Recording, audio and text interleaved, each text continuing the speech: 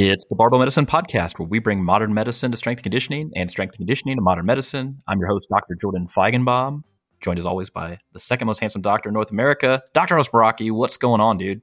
Hey, man, I'm here. Let's do it. He's here. He's back. We gave him a week off, some respite, and now he's back. We're talking about medical stuff. This is episode 180. We're talking about sleep apnea. This pairs with the article recently published on the website. So we link that in the description below. This is not just a recapitulation of the article. We've got some extra nuance, some extra information, some extra color commentary. That's why I'm here. Please continue to listen. I mean, or don't. I won't know. All I know is the downloads, right? Yeah. If people want to go read the article instead, I'll be perfectly satisfied with that. We're giving them multiple avenues for learning. That's fine by me. That's right. However you want to feed your brain hole. All right. First up, some announcements. We are back live in the flesh for a learning opportunity. We got a 2-day live seminar in Los Angeles in November. So Dr. Baraki will be there. I'll be there. Leah, Tom will both be there. We're probably going to get Alan down. That would be great. Also, just as an aside, do you think that Alan had the most luxurious beard out of all World's Strongest Man competitors and support staff? Because I think, for my money, that easily the best.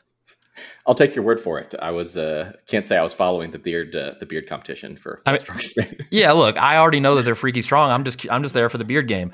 And Alan has a very regal beard. Looked very lubricious as well. And if you don't know what lubricious means, you should check out the latest post on the Barbell Medicine main account.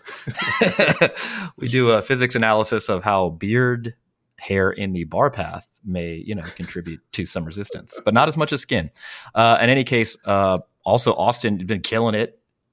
We tried to record this before, and I really wanted people to understand you are now a 4-time recipient of this is an academic award for your teaching skills. This is from residents. They vote on like their favorite or the best. Is it the same? Is there like a favorite attending, and then this is like the best, or is it the same award? Yeah, I don't know what the question prompt is to them, if it's about teaching skill or a popularity contest, but that they're at the academic internal medicine program that I work and teach at. I got the teaching award among medical students for, I think, the 4th year in a row, and then the overall residency teacher of the year award from the residents, which was a cool thing. The first time I've won that one, so I was pleased with that. I only have 2 words. And still, it's like every time you win, you're like, and still. Nice. All right. Congratulations. My accolades are, paltry by comparison, but I did, there was an entrepreneurship capstone that I spoke at for Lawrence University, and that was fun. Just getting into, I'm always, it's routine for me to talk about exercise, health, medicine, primary care, preventative med, that sort of stuff. It's just, I feel like it's part of my DNA at this point, whereas the business side, I do this every day, but it's not, I don't know. I just feel different about it. Were you speaking to people who are generally in the business scene who you might be like, are they judging me? Yeah, right. I'm sure either way, right? Yeah. But they're entering the business scene. I think most of them are trying to get into some sort of entrepreneurial gig afterwards. Yeah. And I'm like, look, if you're trying to get in the health and fitness space, I can help you out, but other stuff. Also, I've just been winging it for a while, so 100%, yeah, 100%. I got the MBA to make myself feel better, not to. Anyway, all right. Without wasting too much time, let's talk about sleep apnea. That's today's topic. Before we get any further, Austin, let's just give the listeners at home a definition of what is obstructive sleep apnea.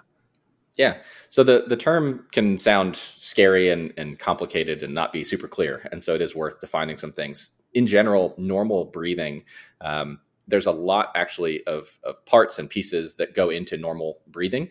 And ultimately, the goal of breathing in and out is gas exchange. We want to bring oxygen in and to allow carbon dioxide from, the byproduct of metabolism in our body to be exhaled out. And that requires a whole bunch of things to be in play.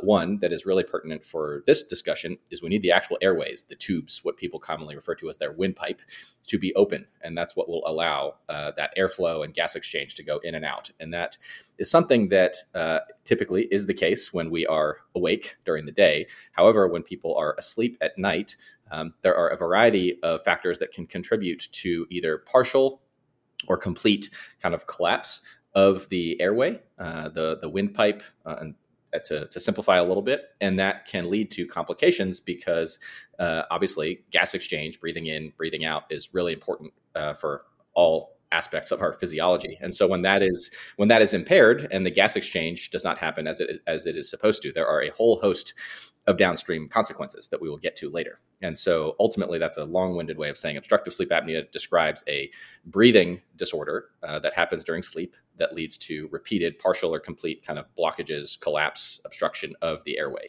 And that can be graded on a spectrum of severity. It could be really mild, where it might happen really intermittently, occasionally, not very often, or all the way up to severe, where it's like happening near continuously, many times, even per minute for people. And that can have increasing consequences long term. Yeah. And so just to be clear, this is obstructive sleep apnea. There are other types of sleep apnea. The most common other one, which is thankfully relatively rare, is central sleep apnea, where people are just not getting the signal to their diaphragm to like, hey, contract, get more some of a brain disorder than anything else. Yeah. Yes. The pipes are fine. Brain itself, not doing its thing. So we're strictly talking about obstructive sleep apnea. And the reason why we're talking about it, because this is very, very common. And in addition to being very, very common, it is undertreated and under diagnosed prior to that. So in North America alone, approximately 15 to 30% of males have obstructive sleep apnea, 10 to 15% in females. And that's basically when we're saying that for every hour you sleep, that you're not breathing well enough 5 times or more. So that's called the apnea-hypopnea index. Basically, it's a fancy way of saying you are not breathing at a rate, getting enough oxygen into the blood to maintain normal oxygen levels. And so if that happens 5 or more times per hour, well, we would diagnose you with sleep apnea. So normally people will do this, once, twice, 3 times a lady or less. But if it gets over 5, we're like, this is sleep apnea. And you can get different prevalences based on different definitions, but that's kind of the definition we're running with. Globally, people who have this desaturation or lowered oxygen concentration in the blood, significant to cause negative side effects that we see from obstructive sleep apnea, this is prevalent in like 936 million people worldwide. That's a lot. That's a lot, people. A lot of people. Yeah. That's a lot. So that's why we're talking about it. And again, there are some there's a tie-in here to people who are into resistance training, in addition to people who are just after they're trying to live their best life, as the kids say. The prevalence does appear to be increasing, and this is likely related to the increasing rates of obesity, but also the increased detection rate of obstructive sleep apnea itself. Now that we know it's a thing, more people are looking for it, we can test for it. And so both of those things are probably contributing to the increased prevalence. But from 1990 to 2010, basically, we saw the rate increase from 11 to 15% of adult males with obstructive sleep apnea, and then from 4 to 5%. And it's maybe close to double that now. So again, both the obesity, the increase in obesity, and then the increased detection rate probably contributing to the increased prevalence. And that's worldwide. In the United States, it's going up too, obviously. The interesting thing here is that this also parallels with people who are sleeping less than 8 hours per night. Like there's just this increase in prevalence in obesity, there's an increase in prevalence in sleep apnea, and an increase in prevalence in people who are not sleeping very well. Close to 30% of people in the workforce are sleeping less than 6 hours per day. And that ties into a podcast we've done previously where we talked about the effects of sleep restriction on like appetite, hunger, satiety, and like spontaneous calorie intake. So it's a complicated, process that's kind of pushing in both directions. In other words, the obesity may be impairing sleep quality and the restfulness of people's sleep and how they feel and function during the day. And then, at the same time, the sleep issues can contribute to increases in appetite, increased calorie intake, spontaneously. Not that people are volitionally choosing, that as a result. It's just kind of the biological processes that are happening that then perpetuate the obesity, and it becomes this kind of nasty cycle. So it's definitely something that we look out for pretty aggressively and check for and treat pretty commonly. Yeah. That said, there's a research study that looked at 44 different medical practices. Only 20% of patients with sleep-related symptoms who regularly see their primary care physician actually reported these symptoms to the clinician. So the clinician has to have some, suspicion, or at least have this as part of their algorithm. They're like asking about this stuff because, again, due to the prevalence, we would expect this to be happening regularly in clinical practice, and certainly in some practices it does, but it's still underdiagnosed and undertreated. Yeah, I guarantee I'd be you curious. well, look, we get, for each episode, we're getting, 100,000 downloads or something like that. And just percentage wise, if I was guessing, I would say that of the people who are listening, somewhere between 10 to 20% of them are going to have sleep apnea, and probably less than half of them have, actually been screened for and then subsequently treated for it. So if you're listening to this and you're like tired, please continue to listen because this may pertain to you. Yeah, and to your comment on that study, I also wonder, what proportion of the clinicians, the doctors or whoever we're seeing these patients, ask about sleep quality, restfulness, in general to assess that with their patients. I know that's a standard question that I'll ask everybody, and it becomes even more important if I see, things that may be complications from sleep apnea. So if I have somebody whose blood pressure is high, then that jumps way up my list of things to look into and ask about. It kind of triggers a lot of other particular questions for me. Things like, their restfulness of their sleep and alcohol use and other medications and things like that. So I think that if you're a patient and you're experiencing these things, then bringing them up is important. And hopefully if you're a clinician and you're listening to this, then you're asking your people about your patients about their sleep quality and how they feel and how they're functioning during the day.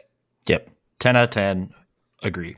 So speaking of things that you look for or may see that otherwise help you kind of like hone in on asking the questions or screening somebody, what are the risk factors for sleep apnea?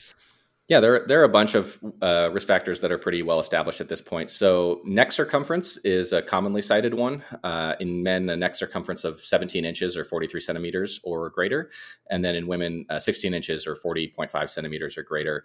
And that's thought to be related to the amount of, again, tissues around the throat, the neck, the airway itself. And the more of that tissue there is present, it's, if I had to guess, as with most things, it's probably more complicated than like just purely a little mechanical pressure on the airway. But that's, one of the simpler kind of explanations given for that as a risk factor. But definitely any other things that are affecting the respiratory tract. So things that can impair smooth airflow. For example, deviated septums are pretty common. And that's a fancy way of talking about the little tissue that's in between your two nostrils. And if that is shifted over to one side or the other, that can mess with smooth airflow, and that can contribute to snoring. And that can also be related to sleep apnea. And then other kinds of facial structures. So if people have really short jaws, meaning front to back, like their jaws, relatively speaking, pulled back, really large tongue, really large tonsils, these are all things that can also block the airway, particularly when people are asleep and, you're not really paying attention to that. Things can get kind of loose and floppy in the back of your throat and contribute to that airway kind of becoming transiently or episodically blocked and impairing gas exchange and breathing. On top of that, there are tons of other ones. Again, we've already mentioned how obesity contributes, and at least part of that mechanism is going to be through the increased tissue around the airway and the neck, but also probably contributes in a bunch of other ways. Some we know, some we probably haven't even recognized yet. Age and sex are also viewed as risk factors here. So increasing prevalence starting from middle age and kind of on from there, and men are typically at higher risk from women. And this is also thought to be related to some of the changes that can happen to tissue structure, integrity, things like that over time, which raises some interesting questions that we may get into about, if people perform resistance training, does that have any impact on the tissue, structure, integrity, quote unquote, quality compared to those who don't? But we can hypothesize about that later, because we certainly see plenty of people who strength train who have it, including both of us. So perhaps not.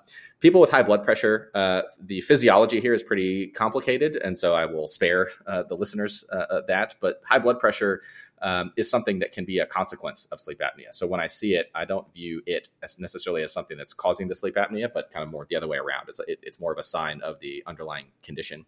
And so that kind of triggers my thought process. As with most things, a family history, genetic predisposition, and those are usually via numerous mechanisms. Similarly, how there's a family history, there's genetic predispositions to obesity and to any number of other things. And then finally, drugs and medications. And this is a really common one. The biggest one that I investigate in this situation is alcohol use. But really any kind of sedative type or sedating type medication. That could be pain medicines, opioids, sleep aids of any kind, pain, certain kinds of pain medicines, quote unquote, muscle relaxers that aren't really muscle relaxers. breathalyzers that kind of tranquilize people at night. Things like that can obviously further impair people's ability to maintain their airways open. And then additionally, if their airway does kind of get collapsed or blocked during an apneic or a hypopneic episode where they're not breathing as much, the sedation of the drug or the medication or the alcohol or whatever it is can also limit or impair kind of like your brain's ability to appropriately respond, react to that, and like get you awake and breathing again.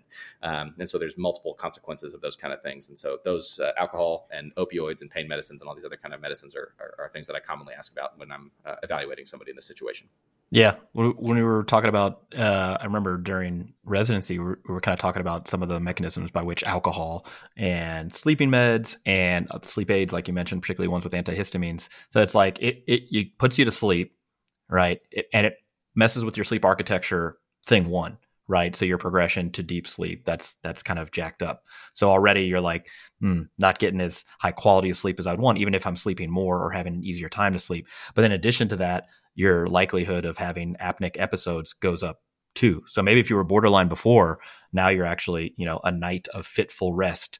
And so, yeah, a lot of times people will respond, in the morning, they're like, I didn't sleep that well, even though I slept like a long time. And it's like, well, some of that may be related to this, but again, we wouldn't want to reduce down that experience to just like, yes, you had some apneas. So here's the question. Do you know how big your neck is? You've been fitted recently? I think it's actually just under 17, but I have not measured it in a while. Yeah, I'm sporting that 17.5 inch, wide body neck. That's the upgraded option. Was that when you were weighing more like 205, 210, or I think you're a little lighter now? Yeah. Yeah. I don't know. I haven't measured. Your PR neck circumference was. Yeah, PR neck circumference is just north of 17.5. Yeah. Okay. I was like, put the big one on there.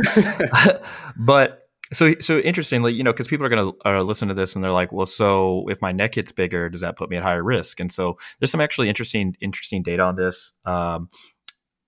There was a study that they at a national level powerlifting meet. They recruited 74 different athletes, 51 were men, 23 were women, recorded their anthropometry and their strength performance. And basically they broke them down into two different groups that they called weaker, which I don't know if the people identified after the study. They were like, wait, who you call a weak, man? Those individuals had a Wilks score of less than 370. And then those who were stronger with a Wilks score of greater than 370. Now for comparative purposes, that Wilks score is fine. But I think as you get further along in a powerlifting career, as you get more and more advanced, 370 is, both of our Wilks scores are right at 500 or just above. And so I think this, the trend of this data makes it more interesting than the data itself. So in any case, the men who had Wilks scores higher than 370, and if you're not a powerlifter, what the Wilks score basically assesses is how much weight you lifted total between your best squat, bench, and deadlift and your body weight. So a higher Wilks score is better. The stronger men who had a Wilks score of greater than 370 had an average neck circumference of 16.5 inches. And then the stronger women had an average neck circumference of 14.3 inches. Now the cut points were 17 and 16. And so within that, and we add another layer here, that the average BMI of powerlifters, this was at another national level competition, the average BMI was 27.4 for the men that they studied there. And you start thinking like, does powerlifting or that sort of training put me at higher risk of obstructive sleep apnea? Or is this just something that we're seeing that people with those body types, with the propensity to gain a bunch of upper body mass, those folks are going to have higher risk of obstructive sleep apnea. What do you think on that? Yeah, I don't know that this has been otherwise really rigorously studied in direct fashion with this kind of athletic population that we work with. If I had to guess, I would say, yeah, I think they probably do have a higher risk of sleep apnea. Yeah. I've seen it. There's a study I know on American football players and a study on rugby players. And there may be another one. I think it's on wrestling, but don't hold me to that. And yeah, there's some general trend, but that's people that are carrying more muscle mass. They also tend to have higher BMIs, and they also, and if you're in that population, it's likely that your neck circumference is going to be increased too. So you would imagine that sports that select for people with high amounts of lean body mass, particularly high amounts of upper body lean body mass, that's gonna be a risk factor. And so I think, you and I both have sleep apnea, we wear it like a badge of honor. But if you were thinking about what are some of the risks or potential downsides to getting as jacked as possible. You're like, I mean, sleep apnea, it's not great. And the mask isn't like that's not a selling point as a single guy. Yeah. For me, I don't actually know how much of it is the training, muscle gain, et cetera. Because I've had a deviated septum since I was like in high school, and I think that may be a bigger contributor, honestly, because I still don't cross that like technically. Of course, it is a somewhat arbitrary like line where that 17 is, but as far as I know, I've not been above it, and so there may be other things going on for me. But certainly, it's something that can happen and is identifiable and is treatable. And so if you want to train and get big and strong and you feel tired and are worried that you may have this, then let's get after it. So yeah, it's just interesting. I'll be curious to see if more people investigate this, just because you may not, as a clinician, for example, you may not otherwise have a high like clinical suspicion of an individual who's relatively lean, otherwise healthy and young, having sleep apnea, unless they come in after having listened to this podcast. They're like, look, I'm tired during the day. My neck is big. I took the stop bang screening tool, which we'll talk about here in a second, and I'm at high risk. Please evaluate me for sleep apnea. You would have to have a really high clinical suspicion, which I imagine you do, but some of that is like your own personal experience. Right. Yeah. Okay. So we talked about what sleep apnea is. What are the risk factors for it? But now, why is this even important though? Okay. Yeah, I know, Dr. Baraki, we got to breathe to like live. Okay. But does this actually cause disease, or is the sleep apnea the disease itself? What's the deal? Yeah, so the issue with these blockages in the airway and gas exchange and oxygenation leads to a decrease in oxygen in the blood. And that leads to a cascade of consequences, one of which is obviously a survival mechanism. Our brain can detect this, and it wakes us up to get us breathing again. And so some people are like, yeah, I don't wake up that I know of during the night, so I don't have this. But actually, that's not it. It wakes you up just enough to get breathing again, but not necessarily enough to come to full consciousness. And so people can be waking up many, many, many times per minute throughout a whole night, and they might never know it. And then they wake up and they feel terrible during the day. So typically one common feature is what's called excessive daytime sleepiness, or just, being tired, disproportionate to perhaps the amount that you might expect for the amount of time that you spent in bed or the amount you slept. Morning headaches are another common feature of this. All of these things can contribute to impairments in memory, difficulty concentrating, attentional issues, which itself brings its own risks and dangers, like increasing risks of being involved in car crashes and things like that. That's an established thing, which is concerning. There are a bunch of other endocrine or hormone related consequences of this as well. So it can be, we see it in individuals with low testosterone. Unfortunately, people who have low testosterone are not often evaluated for sleep apnea, and many places just put them on testosterone, which is the incorrect treatment for somebody in that situation. Just up the dose. That's what you got to do. Yes, not the correct practice. But some people just want to be on test, so they do that anyway. That's the wrong move. And then a bunch of other cardiovascular complications. So issues affecting the heart, high blood pressure, which itself can affect the heart and many other organs, increasing risk of stroke.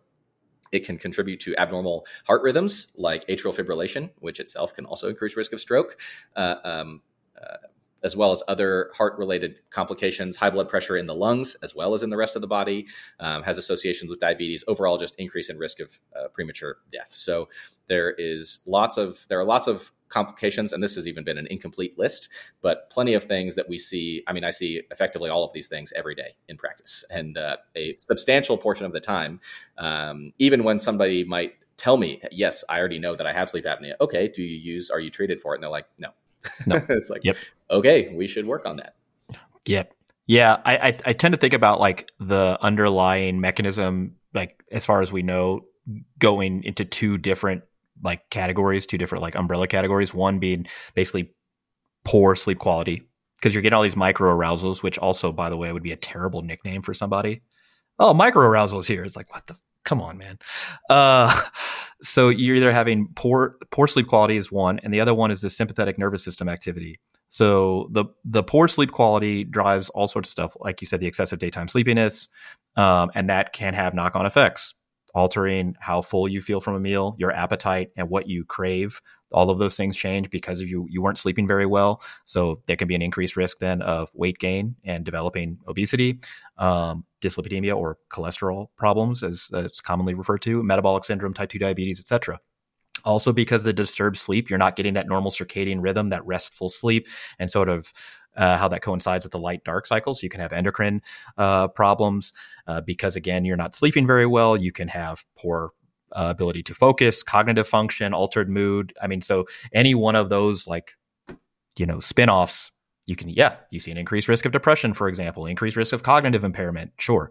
The sympathetic nervous system activity that's a reflexive sort of way that your brain gets your body to wake up so that you can breathe. And so we're like, cool, my brain's taking care of this, no problem, right? Well, the issue is that when you're sleeping, the sympathetic nervous system, which is the fight or flight kind of arm of your autonomic nervous system, the other one being the parasympathetic nervous system, the rest and digest arm. The sympathetic nervous system is not supposed to be that active because, again, you're literally resting, right? So sympathetic nervous system is supposed to be like pretty low. And because you're getting all these like spurts of norepinephrine and epinephrine, which are the kind of neurotransmitters that the sympathetic nervous system uses, that's causing your blood vessels to constrict, for example. And that's one of the mechanisms by which high blood pressure can result from obstructive sleep apnea. But this persistent, or hyperreflexive activity of the sympathetic nervous system, that's also associated with the rest of this stuff: atrial fibrillation, peripheral artery disease, pulmonary hypertension, heart failure, all this other sort of stuff. Like, your blood pressure is supposed to go down overnight. Yeah. I think the athletes and the lifters in the audience will understand if we say sympathetic nervous system activity is what is maxed out when you are about to pull your third deadlift for the win or something like that in the power for sure. or go for a PR. That is not supposed to be the internal state that your body and nervous system are in while you are in deep sleep. Yeah. It's funny as that. If all these people talking about adrenal fatigue, right, which is like this made up thing, unless you actually have like a physical damage, you have Conn syndrome, you have adrenal insufficiency, you have some other sort of deal. If they just focused on sleep apnea, as far as like that's their big thing that they're targeting, like, we don't want this hyper-reflexive overactivity of the sympathetic nervous system, I'd be fine with it. I'd just leave them alone. I'd be like, this is fine. This is fine. But they don't. So yeah, basically you're turned up, you're on pre-workout 24/7, which sounds awesome, but not great. So yeah, I am unsatisfied with the underlying pathophysiology. I want to learn more. I want to know more, but this has not been fleshed out all the way. So those two like umbrella things, poor sleep quality and the sympathetic nervous system overactivity, that's kind of how I conceptualize this, but there's going to be more stuff. I just don't know them yet. And we're on a time crunch here, guys. So we just can't opine eloquently about all the potential pathophysiology. Anyway, moving on to something much more practical. Talked about what sleep apnea is. We talked about why it's a big deal, who gets it, risk factors, etc. Now, here's the thing. Should everyone be screened for this? And just for the people who haven't listened to our podcast, it's one of my favorite podcasts, by the way, our screening podcast. What is the difference between screening and diagnosis? And then who should get screened for sleep apnea? Yeah. As you know, it's a topic that gets me unusually fired up, is screening. That's true. Yep. Screening is the process of searching for evidence of disease or risk factors for disease in people who feel fine and have no symptoms or complaints whatsoever. And the thinking when you do something like that is that if you identify this disease process or this risk factor for disease earlier in the course of somebody's life, who, again, has no symptoms at this time, doesn't feel completely fine, then you may have ideally a cost-effective treatment that you could offer them at that time that would substantially impact the trajectory of their health course over the course of life. And so there are only very few small number of conditions that we have really good evidence that we should be searching for, even in people who feel completely fine. For example, as we talked about in recent podcast, blood pressure. Blood pressure, when it's high, typically in most people does not cause symptoms, but we also have great evidence that if we screen people who feel fine and we find high blood pressure, we have very inexpensive, safe treatments that we can offer people that will dramatically reduce their risk of having substantial health complications, stroke, heart attack, premature death. That's an excellent case for screening. On the other hand, there are lots of things that people think are useful to test, which we have talked about in that screening podcast and elsewhere, where we don't have any good evidence, or we have evidence that it does not help to search for these things in people who feel fine, because either treating those things doesn't actually impact their downstream health, or we don't actually have anything to treat. We don't have a treatment for that supposed condition. And so that's the whole spiel of screening in a tiny nutshell. And you contrast that with the process of diagnosis. Diagnosis is searching for a reason or an explanation for somebody's symptoms, complaints, how they look, feel, whatever's going on when they actually have something going on, not a situation where they feel completely fine and they have no complaints. So that's kind of the main difference. Yep. No, I like that. And to be fair, it's not like Austin is saying, look, until we have evidence that the screening thing is useful, we shouldn't test for it. It's just that you get more angry about the stuff we have evidence against screening for, correct, or that we don't have any adequate treatments. We're like, well, what are we doing this for? Yeah. Why did we search for this thing if we have nothing we can do about it? Right. Yeah. But if there's no evidence, you're like, I don't know if I agree, but I don't necessarily feel strongly about it because, how can you feel strongly? I have nothing to base a strong feeling on. Right. Exactly. I am Switzerland. Okay. So as far as screening in obstructive sleep apnea goes, this isn't great because there are no studies that evaluate the effect of screening everybody for obstructive sleep apnea on outcomes, meaning like, do they have a reduced risk of high blood pressure? Do people in general have a reduced risk of high blood pressure or major adverse cardiac event or type 2 diabetes or any of the other sequelae you see that sometimes occur as a result of obstructive sleep apnea? But we do have good evidence that treatment of those with sleep apnea, with CPAP, which stands for continuous positive airway pressure, or mandibular advancement devices, which I just call an oral appliance because that sounds way better than the acronym MAD. It's like, oh, you got my MAD? I'm like, that sounds like either a street drug or like some sort of I don't know.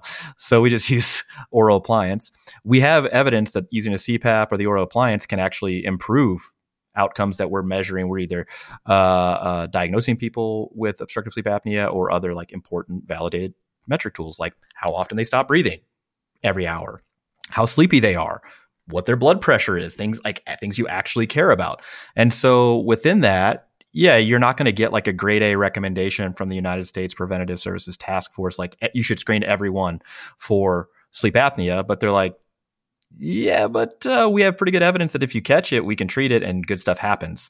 In addition to that, the like second layer of that onion is that we, when we assess like, well, what bad things would happen here? The screening tool is effectively free.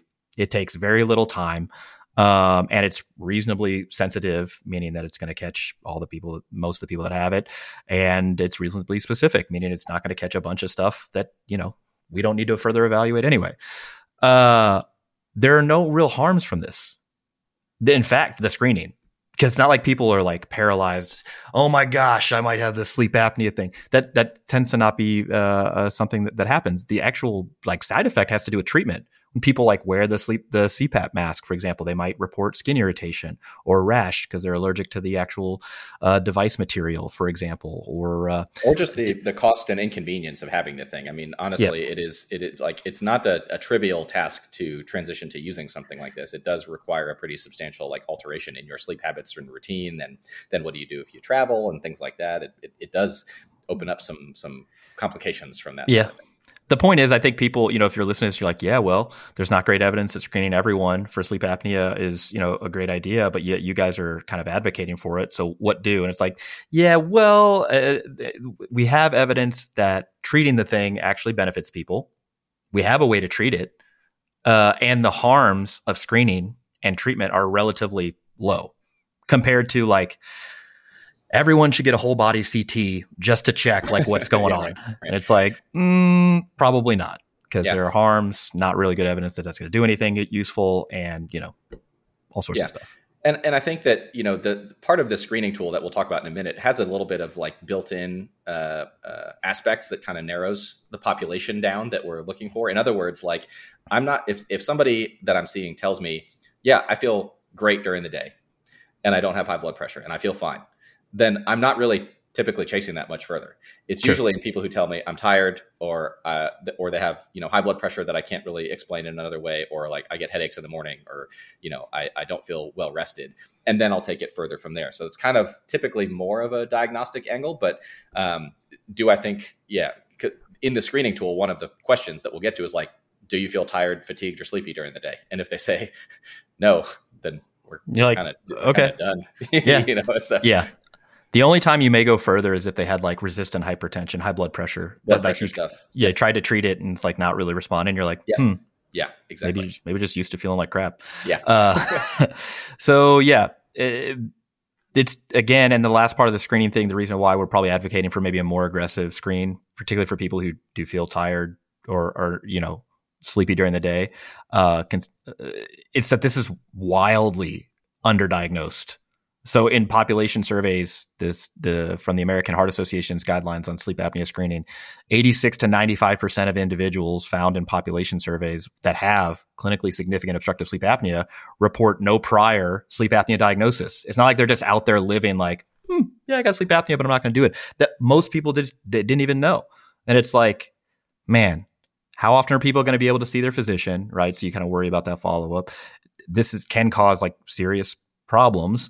And we have good ways to treat it. So like, let's do the damn thing. Anyway, all right, moving on. What is the screening tool? I love it. I love the name. Austin, take people through the screening tool that we like. Yeah, there are a few. The one that we use most commonly is called the Stop Bang questionnaire. And each letter in that tool stands for one of the questions. And so the first question is, do you snore loudly? And that's louder than talking or loud enough to hear behind a closed door. I ask this, when I'm going down this kind of pathway with patients, and a lot of times they say, no, I don't snore, but maybe they sleep alone and nobody would know. Or maybe if they sleep with a bed partner, that person also snores, or maybe is not able to detect it. And so if I find this question to be more useful when this person or their partner says, yes, they snore. Whereas if they say no, I often don't put as much stock in that just because it's harder for people to know for sure that they don't. The next question is, do you feel tired, sleepy, or fatigued during the day? Super useful question for this diagnosis and part of this evaluation. The next one is, has anyone told you that you stop breathing at night?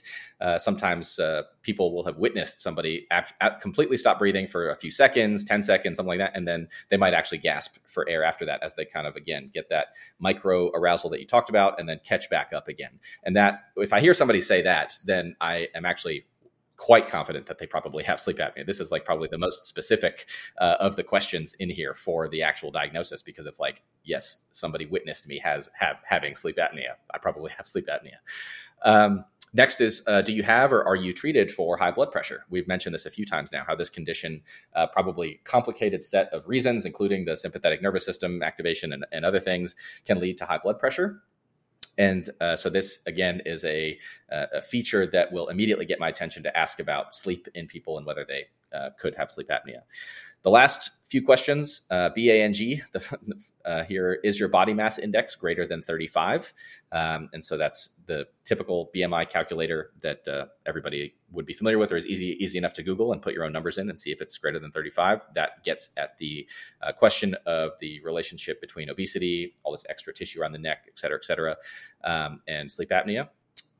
Is your age greater than 50? Obviously, we mentioned that middle age is where the risk really starts to go up, and this increases beyond that point. Although I will say I have seen tons of people below 50 with this. And so how much, if they're below 50, I would not say that this like substantially decreases my suspicion that somebody might have sleep apnea if they tell me the other things that kind of smell like it, like I'm tired, sleepy during the day, morning headaches, things like that. The next question is your neck circumference over the cutoffs that we mentioned earlier? Which is usually a little bit of a tougher one because most people have not measured their own neck circumference and maybe they're not able to immediately do it on the spot. So I often have to ask them to do that if I'm doing a telemedicine consultation or something like that. And then the last question is male versus female. We mentioned that male have higher risk in general. And so then there's a scoring system for this. And we'll have a link to this questionnaire and people can click it and take the quiz if they want to. And it'll basically spit out a score. And then there are kind of you can stratify your interpretation of the score between low risk for sleep apnea, intermediate risk for sleep apnea, high risk for sleep apnea, based on the ultimate kind of number of yes answers or like high risk answers that you provide. And all of this is also outlined in the article on the website. Yeah. Did you actually take the Stop Bang before you were evaluated?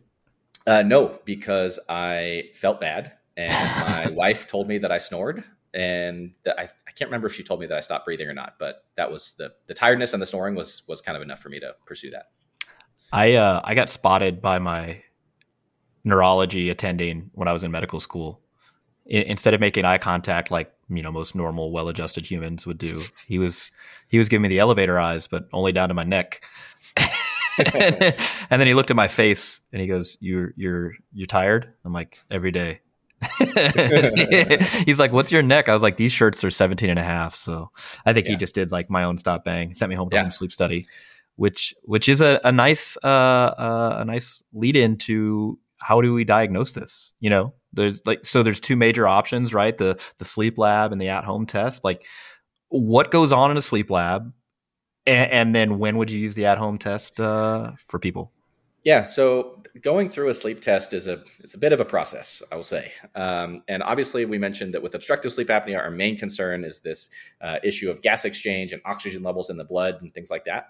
And so that's obviously, again, those are going to be things that are monitored during a sleep test. Your blood oxygen levels, there are going to be sensors like under your nose, for example, for like airflow in that area, and a few other things.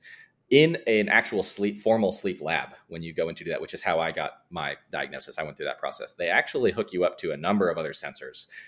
And that can be helpful, not just for the diagnosis of obstructive sleep apnea, but also for numerous other sleep disorders that people may be familiar with, be it like a restless legs kind of thing, or narcolepsy, or any number of other kind of things that can be tested more formally in a sleep lab. There are a bunch. And so these may include EEG, or like electrical stickers that get put on your skull to monitor your brainwave activity. Again, the oxygen sensors, there's like a chest strap that will monitor your chest wall expansion, or an abdominal, similar for the abdomen, sensors on the legs to monitor your leg movement, one under the chin as well. So there are for teeth grinding and things like that. And so there are a lot of sensors, and this can admittedly be pretty distracting and uncomfortable because most people are not used to having that. And so I hear from patients, as well as my own experience going through that, it's like, yeah, it didn't feel like I slept great. But again, the people who collect the data and interpret it, they can generally tell if they had got enough quality data to provide an interpretation and a diagnosis. And so an in-lab test is, technically going to be the gold standard, the best quality that you can get, as well as can help you diagnose the broadest number of things. There are downsides, of course. You have to, go into a lab at night and sleep there overnight. And when I did mine, I had to go right into work the next morning from there, and that was kind of inconvenient and things like that. But there are certain situations and reasons why it would be recommended for somebody to get one done in a sleep lab. The alternative, and what I use a lot of time with telemedicine patients that I work with who may be super busy, not have access to a sleep lab, easily, or any number of other reasons, in whom I have a reasonable enough suspicion that they may have sleep apnea, is something called an at-home test. And there are companies that will basically mail you a kit with a smaller number of devices that you will monitor, to include your oxygen saturation and a couple other things, but it's not as elaborate as an in-lab test. And that data gets collected in the device, and you mail it back, and it gets interpreted, and then the report gets sent to the doctor who ordered the thing. These tests can be quite effective in a patient who is suspected they may have sleep apnea. However, for people, they're imperfect tests for a variety of reasons. You're relying on the person to hook everything up right, do everything right. They have pros in that you're at home in your own environment, but there are other reasons why they may not provide as high quality of data as an in-lab test. And so as a result, if I have somebody who I'm quite worried or very concerned may have sleep apnea, and I do a home sleep test, and it seems to suggest that they don't, I may, if my suspicion is high enough, I might still recommend that they get an in-lab test, because I may not trust I might be worried about a false negative or something like that. And there are other really high, critically important, people who work in critically important positions like airline pilots and other things like that, where it's like, we can absolutely not miss this diagnosis, where the more aggressive in-lab testing may be recommended because of the consequences or risks of a false negative kind of situation. You wouldn't want your plane crashing because somebody missed a diagnosis of sleep apnea in your pilot. Yeah. The sleep lab can be cool too when they're doing the split, the split sleep stuff, where they will treat you in the middle of the night and kind of figure out what your best settings are. Although it's less of a concern now with the auto titrating CPAPs, but still, if you had kind of a funky sort of setup, it'd be nice to get that done in the sleep lab. Sure. I had this is embarrassing, but that's why we're here. I had this woman who was a patient of mine a long time ago, and it said on her DME list that she had a CPAP. And I was like, oh, and she did not tell me that she had obstructive sleep apnea during her medical history. I go, and you have sleep apnea, right? And she goes, no, I don't have that. And I was like, well, you have a CPAP. What's the deal? It's like just recreational, like oxygen use or what's, whatever. So she has cataphrenia, this like prolonged expiration or like nighttime groaning, I think is like the common parlance where people like breathe out or groan or at night for a long period of time, and they sometimes desaturate. But in any case, you treat it with the CPAP, and I was like mind blown. Yeah, I thought I was just in a bad mood. Yeah, can't say I've seen that one before. No, but I looked it up. I was like, oh, that's a parasomnia. But yeah, there are other things that you would, somebody can have multiple parasomnias. That's a thing. Like they can have sleep apnea and restless leg syndrome, or like, other sort of things. So yeah, the sleep lab can be useful to kind of like as you said, in a very critical setting. If you're trying to one and done, let's get this thing done, like diagnosed. Sleep lab. You went to one. I've never been in one. Do you think is it nice? It was okay. I mean, it was just the sheer number of things that I was hooked up to. I was like, this is ridiculous. But it's not like a call room, right? No. It's like a bedroom. That's what I imagine. It's like a call room. I go in there, you have PTSD, I can't sleep. I'm just like, no. Waiting for my pager to go off. That's what I'm saying. They actually throw a pager in the middle of the night. Actually, you're in like some sort of research setting. Yeah. Okay. So you get this diagnosis in their sleep lab or at-home test or whatever. Now what? You got this diagnosis. Now you're an individual with sleep apnea. You go to meetings. How do you treat this thing? Yeah. So there's obviously, we mentioned a whole bunch of risk factors that can increase the risk of sleep apnea. And so targeting those up front is always wise. And so the first is obesity, trying to manage that. If people can successfully lose and maintain weight loss, whether through their lifestyle means or lifestyle plus medication or lifestyle medication surgery, as we've talked about on other podcasts, significant weight loss can itself cure sleep apnea in some people. I will not say it's a guarantee in everybody. Some people who are relatively lean or are thin can still have it. But for those who have obesity and sleep apnea, weight loss can substantially improve the severity of their condition, or can make it, minimal enough that it does not substantially impact their life. There are other sleep-related things that can contribute to sleep apnea or otherwise to sleep quality that can sometimes be addressed. For example, people with like really bad seasonal allergies, for example, that can cause, really inflamed nasal passages and other things that can impact airflow and ability to breathe during the night. And so treating allergies, if that's an issue for a person, as aggressively as needed to get that calmed down and improve the swelling and inflammation and improve airflow. Gastroesophageal reflux, or what people commonly know as heartburn, even though it does not always have to cause actual burning or pain. But reflux conditions can also impair sleep through a variety of ways. And so if that's an issue for somebody, addressing that can also help. And then, so we're kind of working our way up from like the most conservative and lifestyle measures up towards the more specific treatments for sleep apnea. On a sleep test, sometimes they will also break down the rate that people had breathing, episodes where they stopped or slowed down their breathing by body position, meaning were they on their back, were they on their side, were they on their front, et cetera. And so there are some people who, for example, they will have tons of episodes when they're lying flat on their back, and if they're on their side, they're totally fine. And so sometimes it's just simple positioning maneuvers for people may be enough if you can manage to keep them on their side. The question is how well, if you tell somebody just sleep on your side, do they actually stay on their side all night?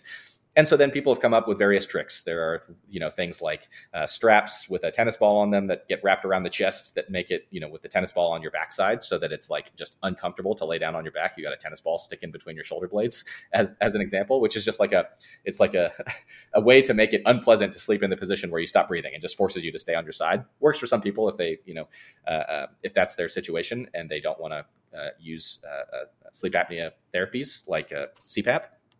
And then, so beyond all the lifestyle things, the allergies, the reflux, the positioning maneuvers, if those are worthwhile or an option for a person, then the final ones that we'll mention, I'll take the PAP, and then you can mention what you use for the other side. But PAP basically stands for positive airway pressure, and these are machines that deliver a typically gentle amount of pressure, and that pressure maintains at the end of your exhalation, and it makes it so that when you exhale, and the pressures in your airways are at their lowest, that little gentle back pressure that it provides is kind of just enough to keep everything open. And the way I kind of conceptualize this, or I help people understand when I'm explaining this, is to imagine when you're blowing up a balloon. And, let's say it takes you multiple breaths to blow up the balloon, and you have to kind of like hold a little bit of pressure against the balloon while you're taking in your next breath so that the balloon doesn't like push its air all the way back into your lungs. That little gentle amount of like back pressure that you have to put against the partially inflated balloon is kind of like what's going on to keep all your airways and everything wide open, allowing for that smooth airflow during your actual breath. And so that's kind of what this machine helps to facilitate. And historically, they were called CPAPs because that stood for continuous positive airway pressure, where it was just set at one particular pressure for a given individual, and that had to be determined in a lab setting often. And that was kind of inconvenient. And people's pressure needs may vary, throughout the course of a night or night to night, or if you drank a little bit more alcohol and things were a little more prone to collapsing or things like that, you may need different pressures. And so now we have more advanced machines. They're called APAPs or auto PAP machines, where they basically respond to your feedback, kind of pay attention to you, quote unquote, and will adjust the amount of pressure that is being applied throughout the night to night, et cetera, based on your needs. And so those can increase comfort, make it so that you don't feel like you're fighting the machine if the settings are not exactly right for you, and can, make it so that they're a little bit easier to tolerate. And so that's what's used most often these days. And they're quite nice, honestly, because it's made it so that, from a telemedicine standpoint, if I'm working with somebody remotely, rather than in person, if my suspicion is high, they have it, I can get them set up with a home sleep test. They can do it at home. I can set them up with an AutoPAP, and that can, get the settings exactly to what they need on its own. And they end up never really having to go through a detailed, evaluation and titration process in a sleep lab. And that may work well for them. Of course, if they run into issues along the way, they may need to, go in and get that reevaluated. But for a fair number of people, that seems to work pretty well, pretty convenient, and is much simpler than it used to be in the past. So that's the idea with PAP. What about the oral appliance that you talk about? Yeah, there's a bunch of different types of oral appliances, and they're just what they sound like. They're things that go in your mouth. And the most common one is called a mandibular advancement device, or a MAD. It basically tries to shove your mandible, the bottom part, your jawbone, forward a little bit to keep your airway open. You can, those things come in all different shapes and sizes. You can get them fully custom out, like a custom kit.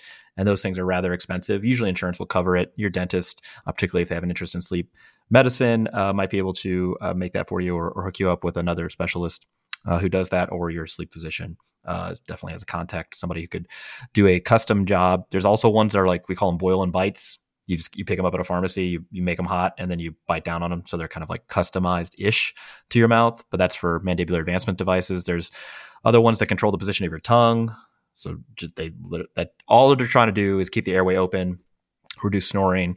And to be fair, just to clarify, not fairness necessarily, but to clarify, primary snoring is its own thing. That's not sleep apnea. People can snore and not have sleep apnea, and people can have sleep apnea and not necessarily snore a whole bunch.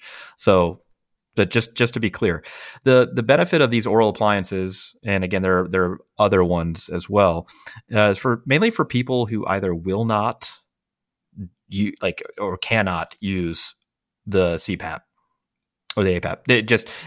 They got it. They can't find either the nasal pillows or the mask or some combination, or what that is comfortable, and they throw it off in the middle of the night, and now they're inadequately treated, even though they know they have the diagnosis. Yeah, that can be a tough situation, and it definitely involves some like expectation setting with people up front. If the expectation is that, I'll just put this on and sleep perfectly right away, like that is not typically the way this goes. My own experience was like, I got my AutoPAP and put it on, and I had a full face mask, and around basically the nose and the mouth is what I was wearing. And I wore the first night for like 20 minutes, and I was like, I can't do this.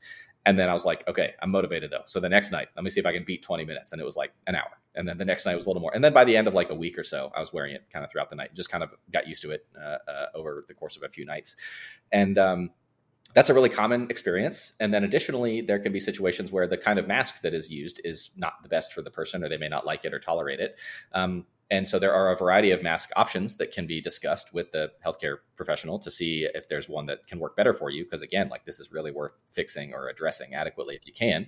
And then finally, if the mask is not really the issue, then it could be related to the settings of the machine or something like that. So that's kind of, there's a lot of troubleshooting that can be involved there. Yeah. The oral appliances can be useful. I don't want people to think like that it's a either or. Some people will like me, for example, I have a traveling CPAP or APAP that I like take with me on the road, mainly because my oral appliance is very, very expensive, and I'm like kind of afraid. Do you remember we got robbed in Florida? Our Airbnb? Well, I only figured it out because we got jacked because my toothbrush was on the living room floor, and then we realized that Tom's stuff was missing. but yeah, my oral appliance is gone. And I'm like, dang. So I'd rather them steal one of these like rink-a-dink, travel CPAP things. But yeah, and I keep the oral appliance at home.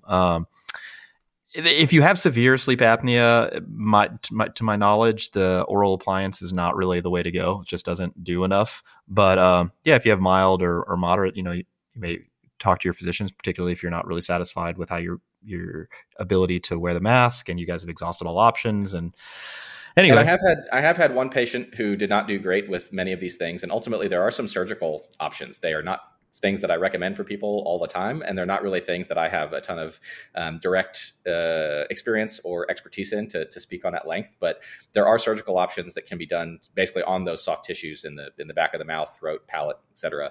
And so that's something that if you have this condition and it is not able to get adequately treated through these other means, it is something that is potentially worth at least asking or discussing about, or having a consultation with a surgeon to see if it would be of benefit to you. So.